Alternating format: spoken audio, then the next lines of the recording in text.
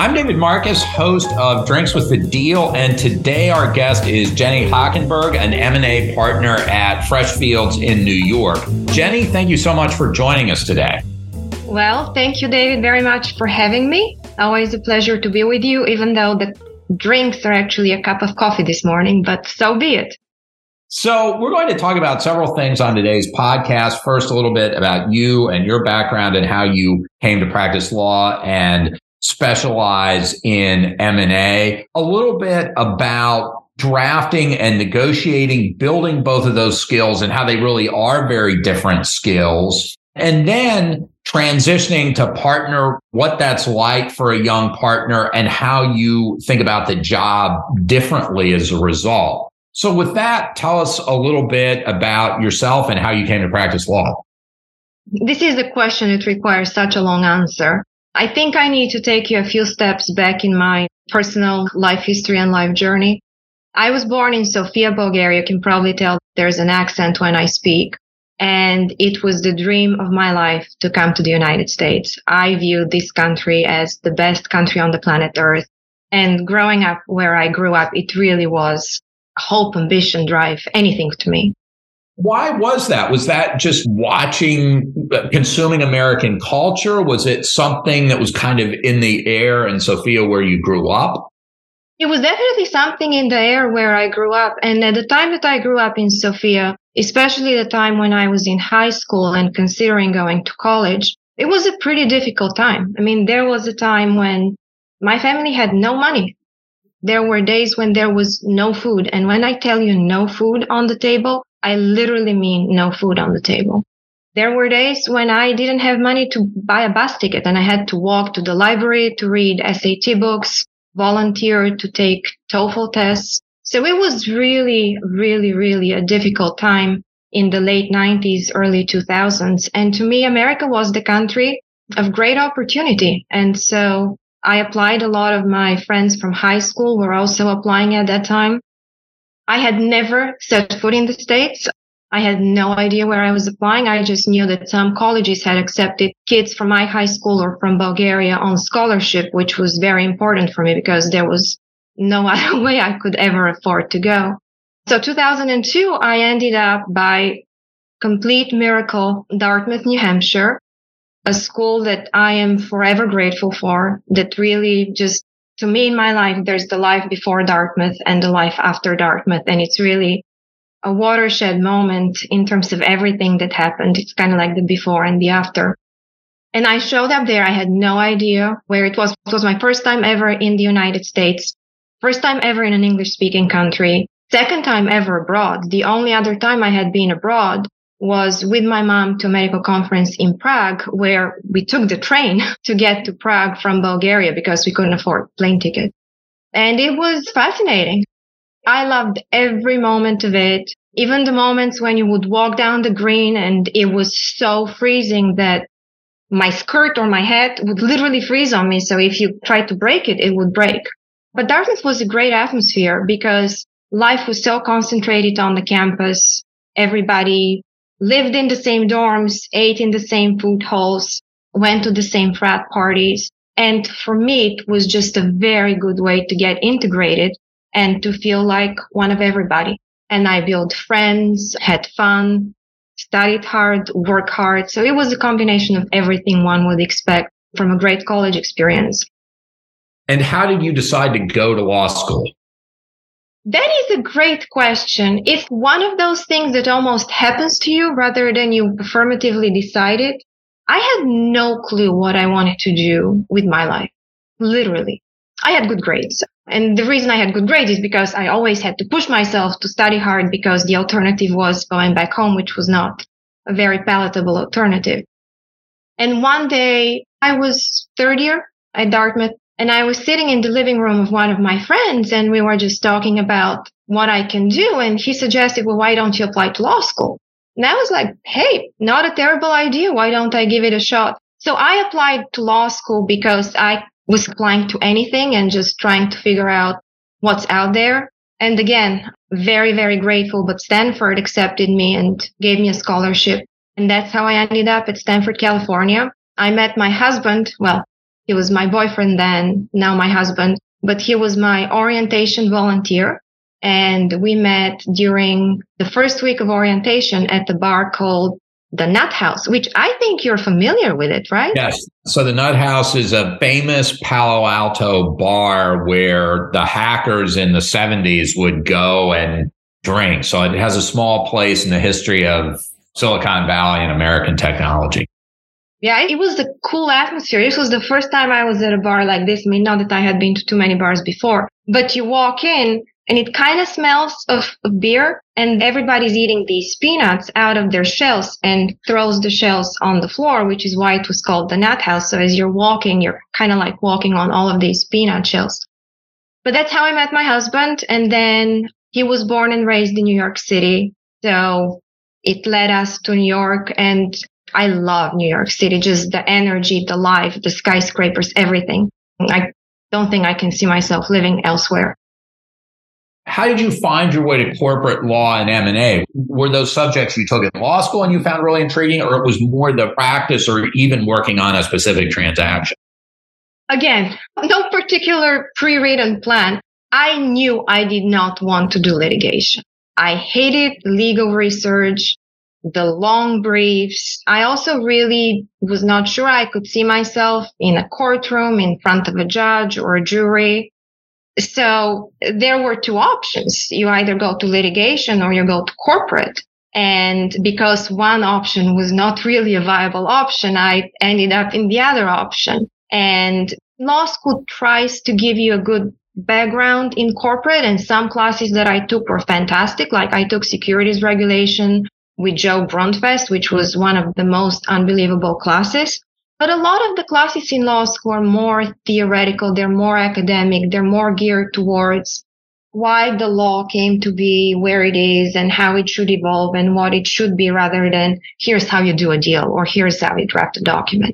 So it was really when I ended up as a summer associate at Cravath. He always had a summer associate paired up with a partner. I was working with Tatiana Lepushchik in banking, that I just had a completely eye-opening experience about what corporate work and life was about. And I really, really, really loved it. That's what I want to do. So if there was one affirmative moment in my life when I said, that's what I want to do, it's when I was actually a summer associate at doing it. Everything else happened by fluke or because something else was not an option. And it kind of just took me to that spot. So was it the drafting, the negotiating, just the energy of corporate work that attracted you? All of the above. All of the above. I was very lucky. I was staffed on a credit facility for an acquisition, and I was staffed on it from the very beginning. So we were doing commitment papers, and I stayed on it until the very end. We actually signed definitive documents and closed it. So I lived through the whole lifespan of a bank deal. And to me, it was incredible because I got to draft some of the documents on the credit agreement, which is the most substantive agreement. I was in the room for all of the negotiations, so I would hear everybody argue the points back and forth. And then what was fascinating to me is I would take the draft. I was not at the time drafting the credit agreement, but I would look at the changes and, okay, so this is what was agreed in substance, and this is how it translates into corporate legalese. And that was just fascinating because sometimes as a young corporate lawyer, you know what you're supposed to draft in the document in terms of substance, but you have no idea in terms of words, how you translate it in words. So that was fascinating. The pace, the energy, the excitement, getting it to signing and, like the rush and the adrenaline and simple things, doing like signature pages. It was just very exciting. And I saw how much substance there was to it. The drafting, the negotiation, just the human element of it. In terms of the drafting, at what point in your career did you feel like you had a really good understanding of the entire document, and was working on a credit agreement maybe a little easier than working on a merger agreement? I would say actually the opposite, because in a credit agreement, things are interwoven much more. In a merger agreement, you have sections, Article 2 is the mechanics, Article 3 are the reps.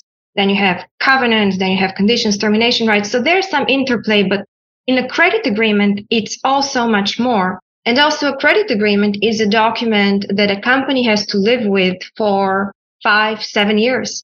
And so you're building in a lot of flexibility for the future, right? And you just don't know. When did I feel comfortable? Maybe towards the end of my rotation, I was getting to feel comfortable. We did rotations. Tatiana was a perfect draftsman. I mean, she was just incredible at drafting. So one of the things I would do is I would look at her turns of documents. And again, I would just try to learn how people draft concepts because you just need to pick up the language. It's almost like learning a foreign language. And so what does it mean to be really skillful at drafting an agreement? I mean, you talked about taking the language in negotiations and turning that into legal language, which has to be really challenging. I think there are a few key things. Thing number one is having great awareness of the whole document and how it all works. And knowing that if you do something in this section, here's the 4 or 5 other sections that it's relevant and how you have to tweak them. And that's one of the things I see with associates, like more junior associates, and I try to teach them, which is have awareness because yes, you reflected it in this place, but there's 4 other places where it needs to trickle in. So that's one of it. The other one is there needs to be a fine balance between drafting something that is complex, but also something that is clear. And I remember that really crystallized for me when I was in M&A and I had drafted something with a lot of provisos and cross-references and it all worked. But I was working for a fantastic M&A partner and he looked at me and he was like, Jenny, if this is in front of a court, if this is in front of a judge, do you think he's going to piece all of it together and rely on all of your cross-references?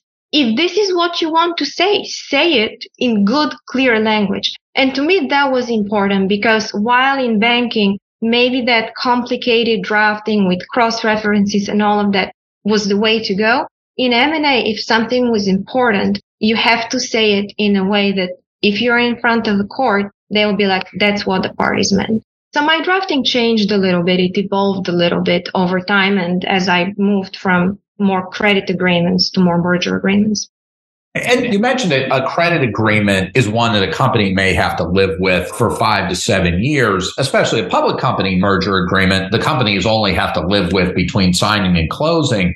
What's it like to draft a joint venture that's much more like a credit agreement in the sense that companies have to live with that joint venture sometimes for years? And how does that change how you think about the language you're writing?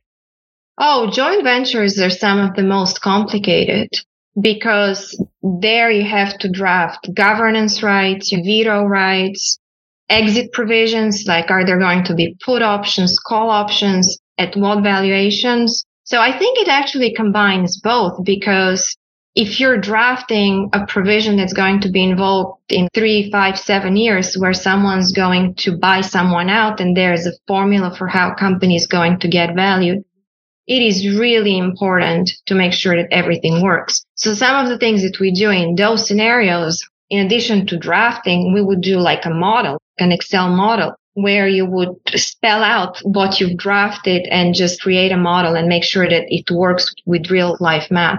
But those are very, very complex. And then talk about developing negotiating skills. Obviously, early in your career, the job tilts much more toward drafting. So talk about developing negotiating skills over the course of your associate years. Negotiating skills, I would say that is the most difficult because unlike drafting that you can pick up just by reading and going through the motions and having a lot of perseverance and self-discipline, negotiating is something that requires something extra. It requires skill or the ability to read a room or to make a point in a way that sounds convincing and sounds right. So it's not something that you can just like teach yourself. I think it takes a lot of practice. I would say for negotiation, maybe like the couple of things that for me were most instrumental and most helpful were the following. One is I was very fortunate to work with fantastic M&A partners who were really, really, really dedicated to mentoring and teaching and developing talent. And so when we had negotiations on deals, we would get together in a conference room. me, both as an associate, as a junior partner, with the more senior partner, the associate team, and we would role play it. And I would be like, okay, we have the issues list and we have, their draft, our position. But I'd be like, so how do I argue it? And maybe Damien will give me his argument. And I'm like, okay, but Damien, he's going to say then this to me. Like, how do I respond back? So we would role play it to develop the arguments back and forth. And that was very, very important because there's a big difference between just knowing what your position is on an issues list and actually knowing how to argue your way to it. The other thing that was important is honestly like having the role to do it, make mistakes along the way, and having someone by your side who could step in at the right moments and save the day, but do it in a way that would not diminish your credibility in front of the client or in front of the other side. And just out of curiosity, obviously the New York M&A bar is fairly small. You run into the same people a lot. How often would one of your colleagues say, if you were across the table from Simpson or Wachtell or Davis Polk or whomever, how often would one of your colleagues say, X is a terrific negotiator, or X is good at the following things and not so good at others? How much did you learn from who you were opposite? Oh, you do. You do. I will not name names. There are some people who are better than others. There are some people who are actually pleasant to be across the table where, yes, we would be vigorous advocates for our clients' positions, but we would have respect for each other and it's going to be a professional tone. And there are some other people who can be nasty. I mean, as I was thinking about the podcast, I was remembering a negotiation. I was an associate. It was an important deal and we were in a negotiation and I said something that, like in retrospect, with the benefit of time, I should have said it differently. And the guy across the table, he was so mean to me. Just the way that he talked to me, like, diminished me in such a way. And the partner that I was with, he stepped in. I don't remember his exact words, but it was something along the lines of, this was not necessary. And his client saw that and saw how he treated me. And at the time I was still quite young. And on the next day, he was on his best behavior. So I think even the client of that partner realized that you don't need to make it personal. And I think that's the big difference. Like, do you have a negotiation where you argue points, but at the end of the day, you can go have a drink with the person across from the table with you? How do you depersonalize negotiations that feel like they're getting a little too intense? And how do you distinguish between just a negotiation on a point that's really intense where people may be rightfully invested in the outcome and a situation where emotions seem to be spiraling out of control? That is a great question, David. I think at some point, you're really supposed to take a step back and say, okay, this is not personal. And what is my end goal?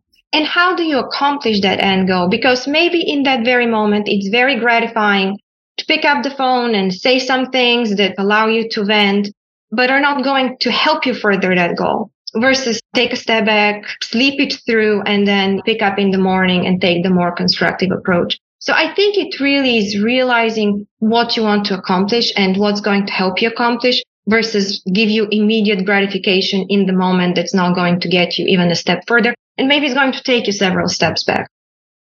Talk about how your view of both of those aspects of the job, drafting and negotiating, changes when you become a partner, and how you think about the entire job differently. Obviously, you're still a pretty young lawyer, and this transition from associate to partner often takes people a long time to work through. It is a big transition. I think I was very naive because when you're an associate, you're working so hard. The world's divided into associates and partners. I was very focused on making partner, and I always thought the moment if I just get across the line, that's it. There's nothing that I have to worry in life. I've accomplished all of my objectives. It's, smooth sailing. And it actually is not. As a junior partner, you still have the job of a senior associate in so many ways, but you also have the extra responsibility of taking on client relationships. And rather than just being responsible for execution on a particular deal, right? Taking ownership of a client relationship and furthering that client relationship and nurturing a client and growing a client and getting more business from that client or from other clients. And that is just a completely different aspect of it. So I would say the title comes with a lot of responsibility for your clients, for your practice, but also for the firm, because at the end of the day, you owe it to everyone to further practice and the reputation of the firm that you're at. And I think that's different from being just an associate. And how do you think about managing client relationships and developing clients of your own? We were just talking about how you divorce something from being personal. I think in order to manage client relationships, at least for me, is you make it personal. I care immensely about the people that I work with, the people that have given me their deals because they're some of their most important deals and who call on me. And I care about it way beyond a particular transaction. So for me, it's turning the professional into personal, staying connected, being there for your clients when they need you, even for things that have nothing to do with putting together a piece of paper or something like that. Sometimes I view myself as the purveyor of happiness. And at the end of the day, that's what I have to deliver. I have to make a client happy. And how do you do that? Because this is a challenge I think every partner faces to some extent. How do you do that without having it completely take over your life? You have to carve out something personal for yourself. I think that was the most difficult part of the pandemic, at least for me, when just work enveloped everything. So for me, actually, like going to the office is important. Going for a business trip or to meet a client is important because then you put in fun elements into the work, and that kind of breaks up the day, breaks up the routine, and introduces a lot of for me, the most fun stuff, which is the social stuff. And how do you think about business development, especially given that the horizon for business development may be years or even decades? I think in my mind, it really boils down to 3 core principles or mantras, if you want to use that word. And by the way, I did not invent these quotes. Other greater M&A lawyers have come up with them, so I give all the credit to them. But one, life is long, and you really have to invest work into building a business relationship upfront. And it sometimes takes months, years, several years before it brings fruit and actually a deal comes through the door. The second one is always be top of the mind. Always follow up with your clients so that when actually they have a deal or they have a situation and they're thinking, oh, who do I call? You're always top of the mind and your name comes up. And I'm not an Excel spreadsheet person. I think that comes to the fact that I actually view my client relationships as very personal. I don't keep the catalog of names, last contact date, notes, birthday of child, like name of pet. But I do remember personal things about the clients and I follow up with them if there's something interesting that comes up in the legal profession that I think will be relevant to them. So I try to keep it personal. And then the third one, and I really think it's tied very closely with the second one, is care about clients because they can tell. They can tell when you're faking it and when you mean it. So I think those are the 3 key components of business development. Don't look for immediate gratification or immediate successes. They don't come instantaneously. And also, you never know who's going to give you business. I mean, sometimes it comes from the most unexpected places, which again takes you to the first principle of life is long. Obviously, both for associates and partners, being a lawyer is a very intense job. How do you manage that intensity? And are there times where it's just almost overwhelming? You just gotta love doing what you're doing, David. I think love is the answer. Given everything that this job entails, you've gotta love what you do. And I do. And I've asked myself that question. I remember talking to my mom and I was like, Mom, wouldn't it be sweet if I could retire and be in Sicily? That's my favorite place in the world, and just be on the beach or on the mountain, have a glass of wine. And she was like, Jenny, no, that's not who you are. You need the intensity. Otherwise, you just can't function. And for me, at some point, it was actually really helpful to have that introspective moment to realize that maybe I am wired for more intensity and for this job, and that it's okay to love it, even though it is demanding and takes a lot out of you. And then finally, tell us a little bit about what you do outside of work. Well, my answer right now is I have a 3.5-year-old and a 1.5-year-old. So you can draw your conclusions about how much of my time is spent changing diapers versus other things. But no, my children are the biggest joy right now of my life. They take up 99+% of my free time, but it's all good. It's a lot of fun. And one of the things that me and my husband try to do is we try to do both. So like we would go out to lunch. Nowadays, we mostly do lunch because it's difficult to do dinner given bath time and bedtime. But we would go out to lunch and we would bring out the children and have a nice lunch. And Sereni, loves going to Hudson Yards, and there's a candy store. So she always wants to go to the candy store before the restaurant. So you try to mix and match. We love museums. So we take the kids to the museums. It's not perfect. The days of I can do that one thing that I really enjoy solo are gone. But now it's different days, and different things that I enjoy. And finally, do you have in New York a favorite museum or even a favorite work of art? I knew you would ask me that question, so I prepared. My favorite work of art is Jeanne d'Arc. It's in Met. The artist Jules Bastien Lepage, but it's the big Jeanne of Arc painting. As you're walking on the second floor, it's impossible to miss it. And then there's just something about it, how she's so tall and big and alone and strong and pensive at the same time. So I think it combines a lot because it shows you power, but also a different aspect of power, this pensiveness and loneliness and struggle. Jenny, thank you so much for joining us. My pleasure. Thank you for having me. For Drinks with a Deal, I'm David Marcus.